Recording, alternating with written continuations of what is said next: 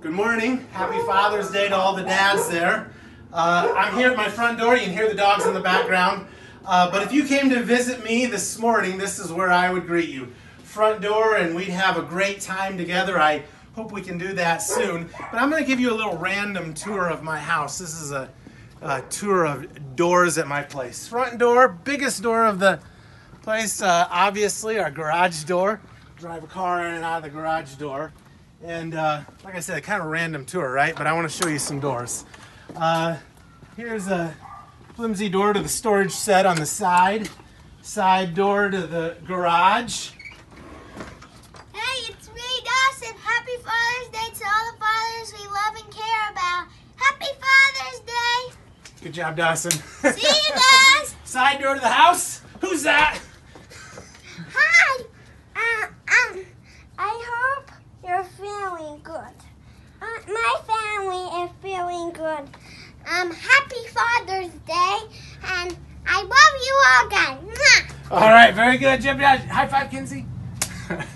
All right, couple more doors. Come with me. We've got well, here's a partially open door to the back screened-in porch. That's another kind of flimsy door.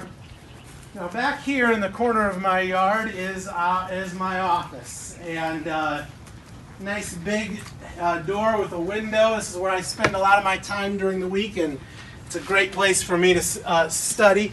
But here's the door I really want to show you. This has got to be the trickiest door of the whole of my whole place for sure. Now this door up here is a door to the kids' fort, and it's a small door. You got to climb up this ladder. It's not too big. I got to climb in here, in and out.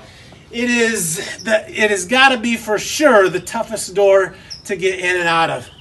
And the reason I point out this difficult door is because it reminds me of a door that Jesus talked about in Luke chapter 13. In Luke 13:24, he says, "Make every effort to enter through the narrow door, because many, I tell you, will try to enter and not be able to." That verse in and of itself is a huge challenge for us. In fact, when we just take that verse and begin to make some observations, first of all, it teaches us that living the Christian life is not easy. It's like a narrow door. It's hard to get up into. It's got some dangers along the way. Living the Christian life is difficult. And the second really challenging and sobering truth in that verse is that many will try to enter and not be able to. Many will try to live the Christian life and fail, will not be able to. This verse leads us into our sermon this morning, and it is a challenging sermon. It's a sermon that has some difficult truths to understand and apply to our lives. And so I want to pause and pray for us today, that God would speak to us what He would have for us today. And then after I pray, I'll meet you in the sanctuary and we'll look at Luke 13 in greater depth. Let's go before the Lord in prayer. Father God, I just lift up our sermon to you now, and I pray that you would please bless this word. May it not be my word, may it be your word. May we look at the truth of the scriptures, and as difficult as it is to understand or even to accept, I pray that you would take these truths and drive them into our hearts, that we might be strengthened to live as followers of you.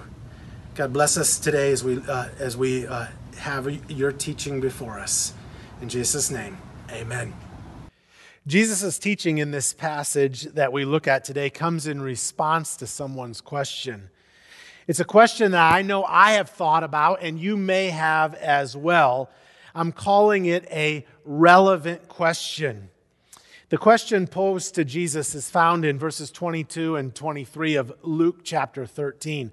Luke 13, 22 and 23 reads this way: "When Jesus went through the towns and villages, teaching as he made his way to Jerusalem, someone asked him," and here's the relevant question, "Lord, are only a few people going to be saved?"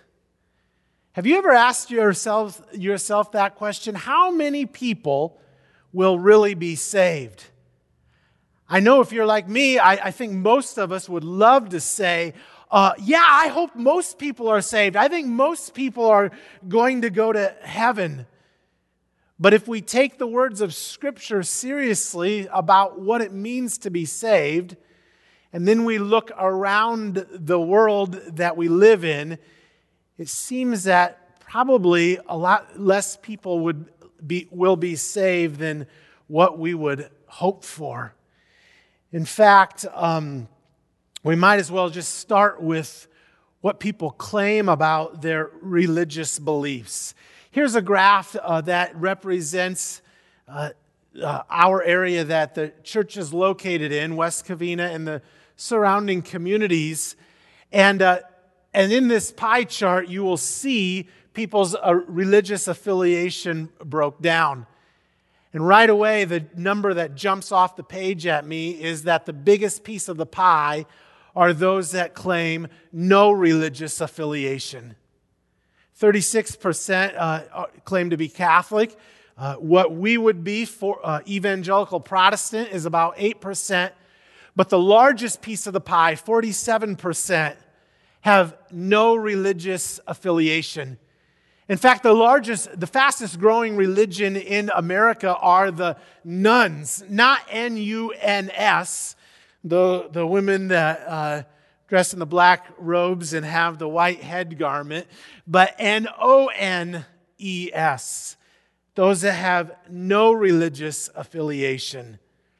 And so the response to Jesus' question, it seems that will only a few people be saved. It seems that we would have to come to the conclusion that it will probably not be a large number.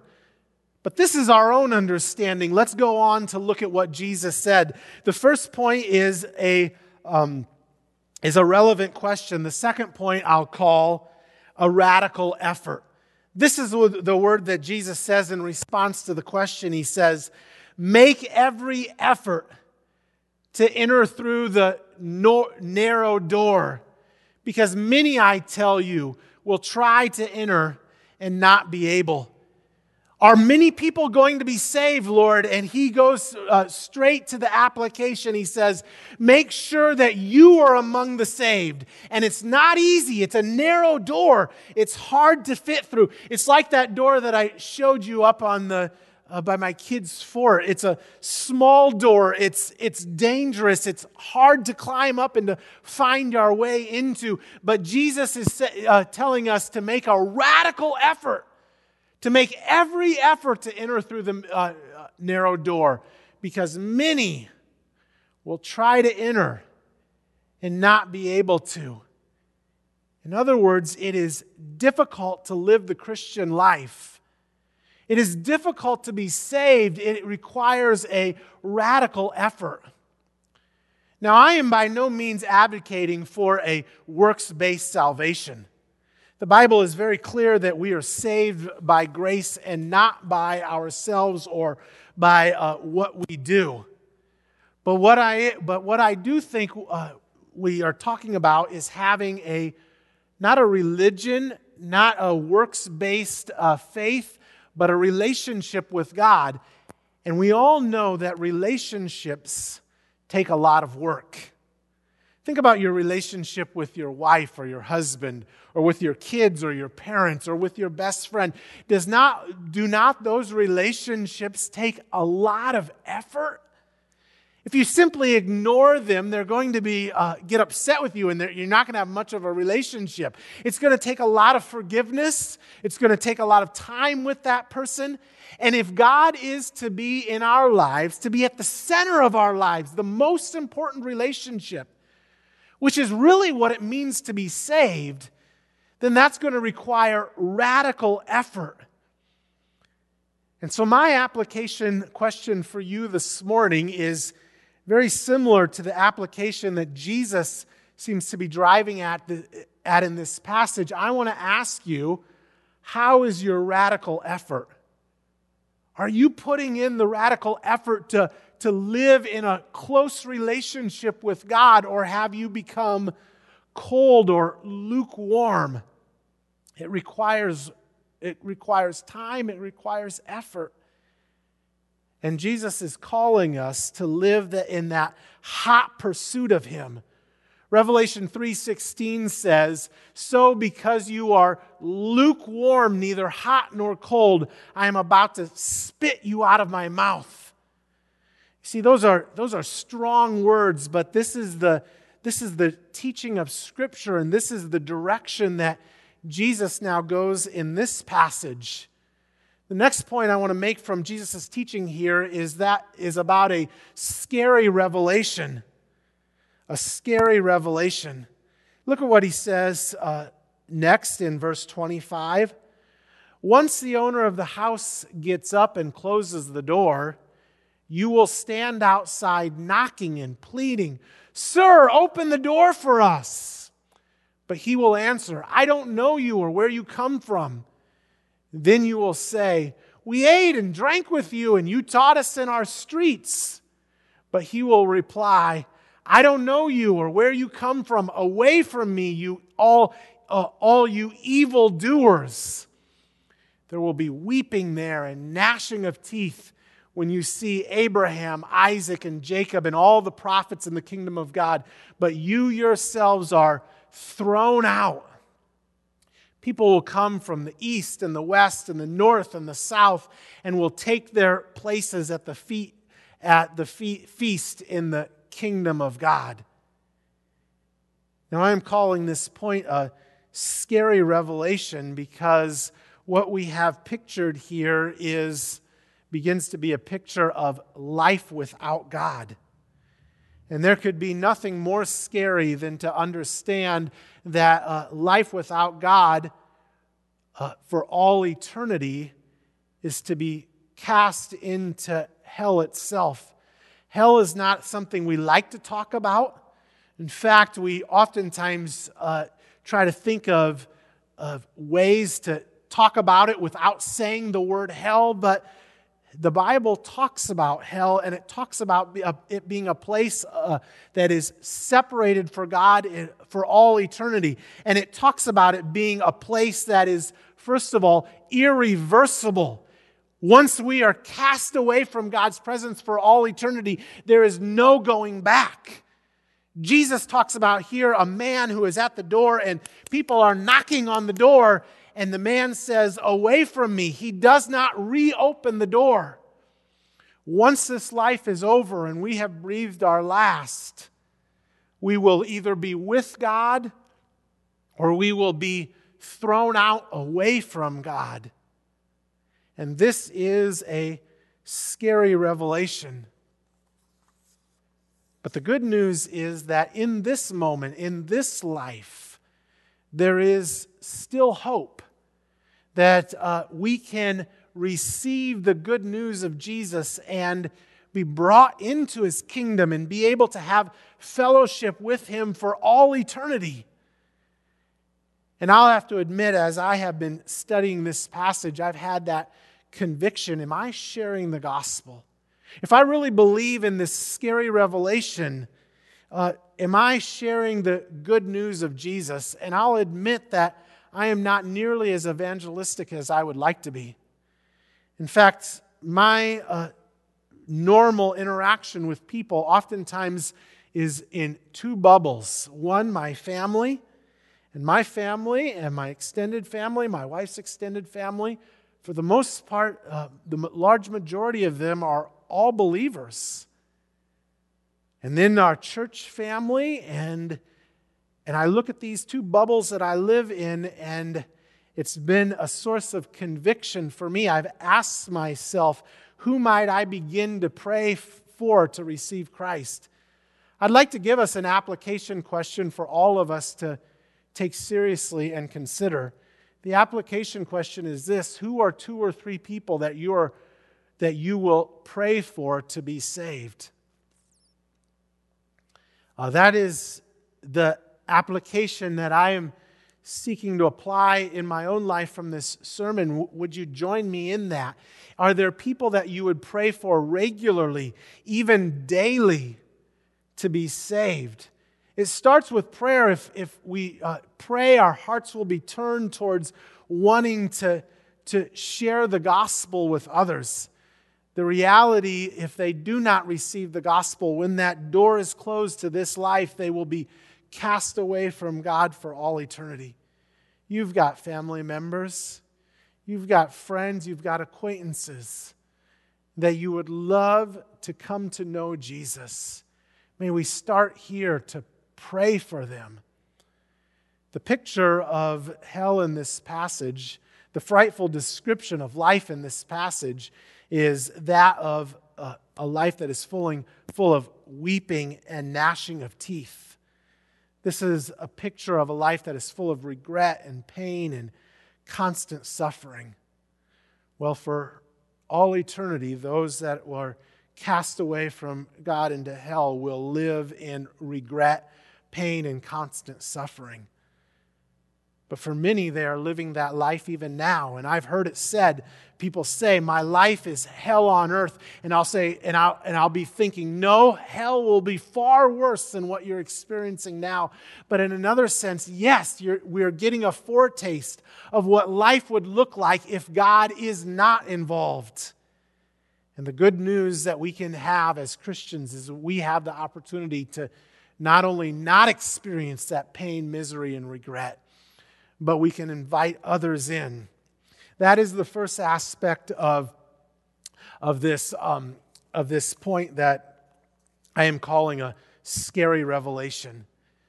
But the second aspect of the scary revelation comes in verse 26, where it says, the people say, we ate with you and drank with you. We heard your teachings. And they wonder, how is it that I am not now welcomed into your kingdom? And I read that and I'm like, that does strike fear in my heart, because is that not a picture of someone who is saved, who would be received into heaven? We ate with you and drank with you and we heard your teachings. What Jesus is doing here is he's calling out nominal Christianity. Those that claim to be followers of Christ, but are so only by name only, because they have a nominal relationship with God, but they don't actually practice a relationship with Him. They don't let His commandments sink into their hearts and their lives. Jesus said in John 14:23, anyone who loves me will obey my teaching.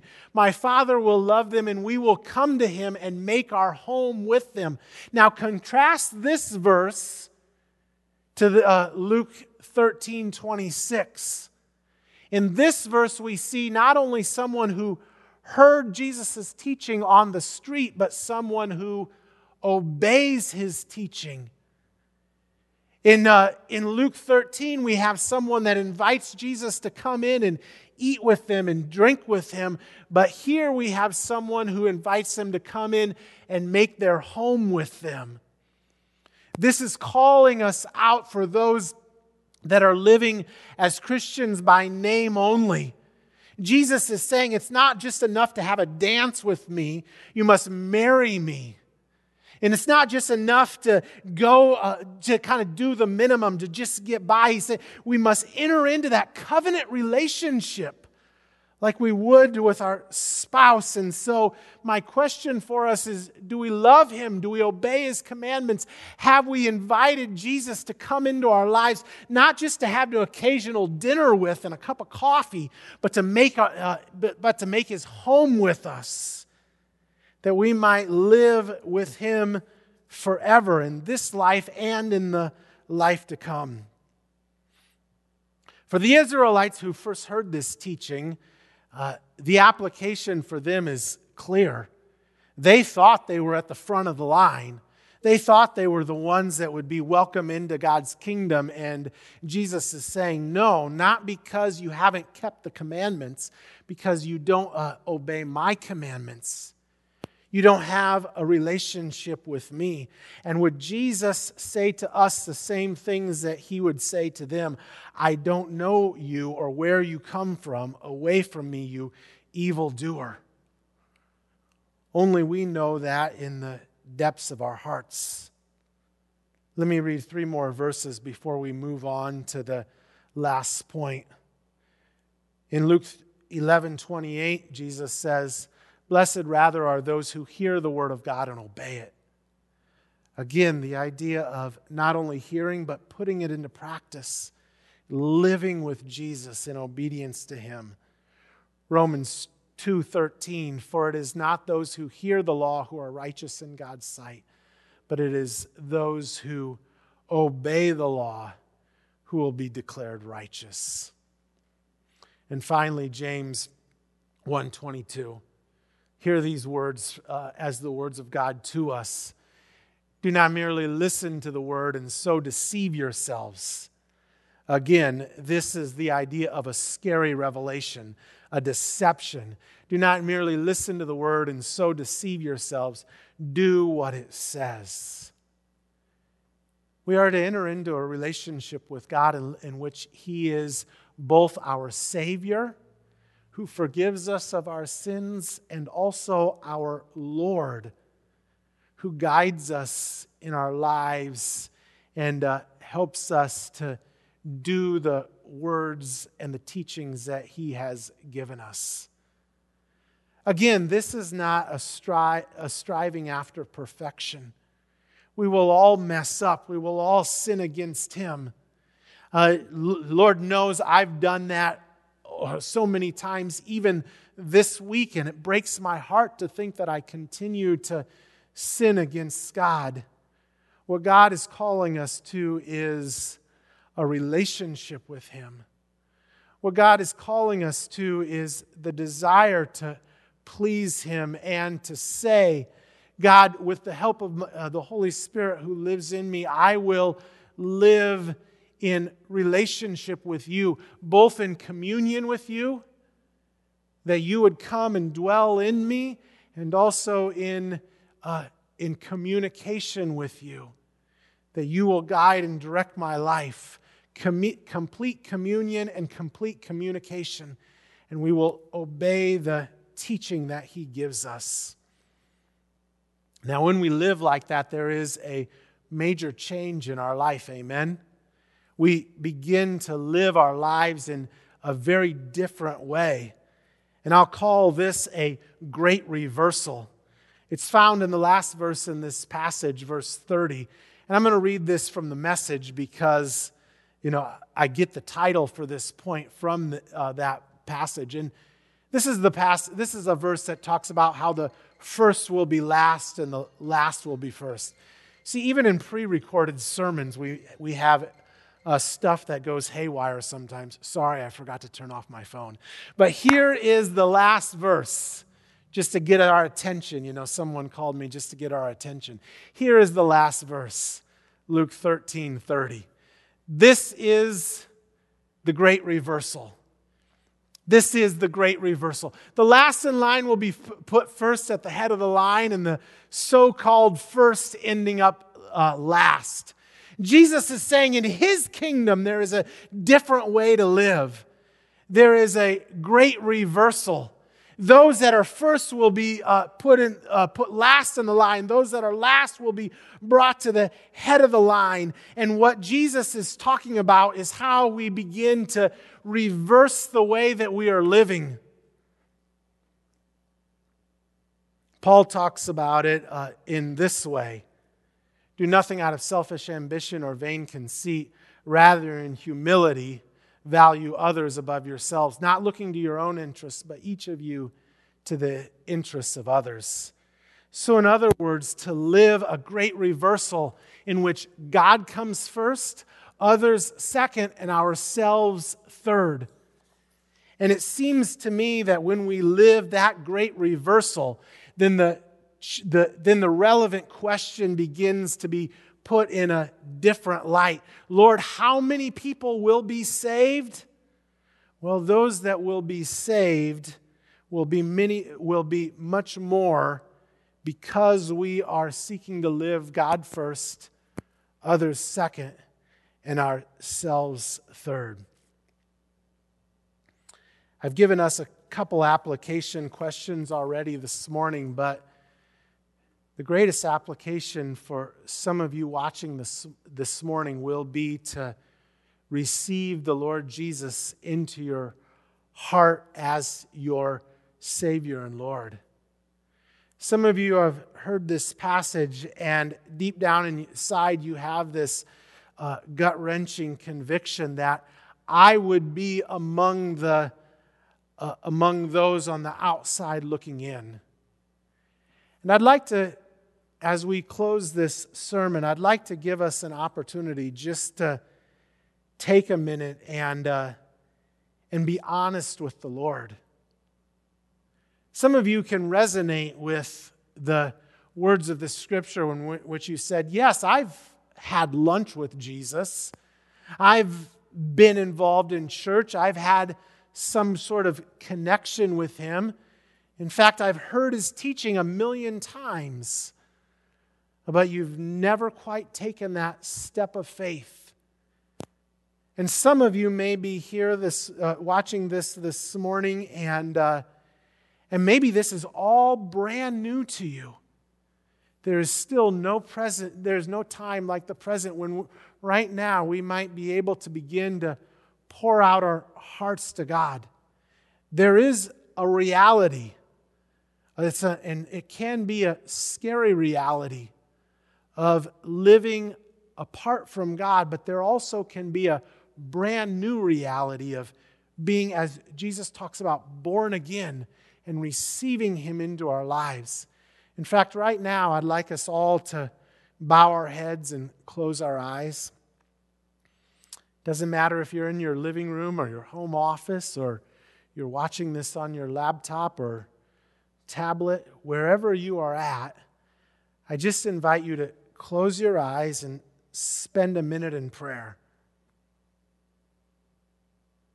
For those of you that know that you are saved, you have all the confidence in the world, take a moment just to express gratitude to God for what He has done for you.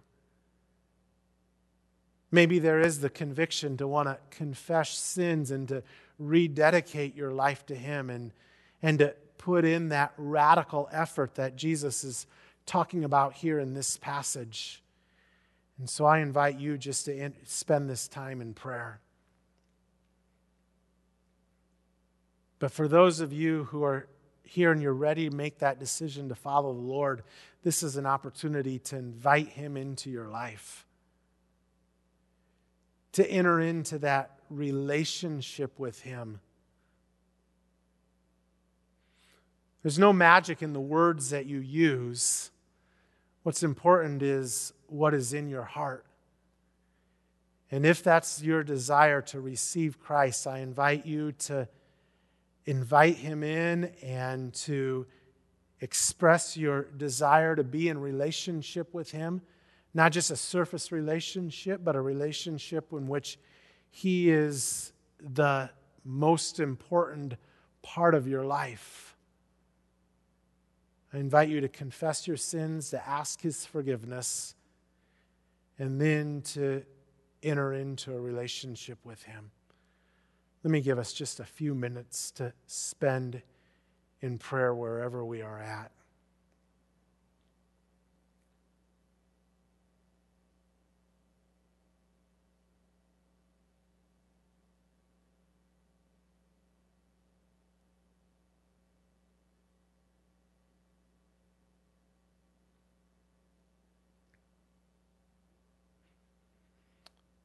Father God, I thank You that You love us so much, that You would send Your Son Jesus to this earth to not only teach us and show us the way, but then also to die on the cross so that our sins can be forgiven and that we can have new life with You. There is a scary revelation that is given in Scripture that one day the door will be closed and that there will be some that are cast away from Your presence for all eternity into a place where there is weeping and gnashing of teeth. That is a scary revelation, but we also have a joyous revelation in the fact that we now know that the door has not been closed and we've been invited in. In fact, you're here knocking on the door, wanting to come into our lives and to make your home with us. And so, God, we thank you for that reality, and we thank you that we can enter into a relationship with you. God, we pray for each person this morning that has made that decision, those that have rededicated their lives to you, and maybe those that have received you for the first time. May you strengthen them by the Holy Spirit that now lives in them to be able to live a Christian life, a life as a follower of you. We pray this in Jesus' name. Amen. If you have made that decision this morning, please get in touch with us at the church this week. We would love to just be able to rejoice with you and help you on your journey forward with Jesus. Thank you.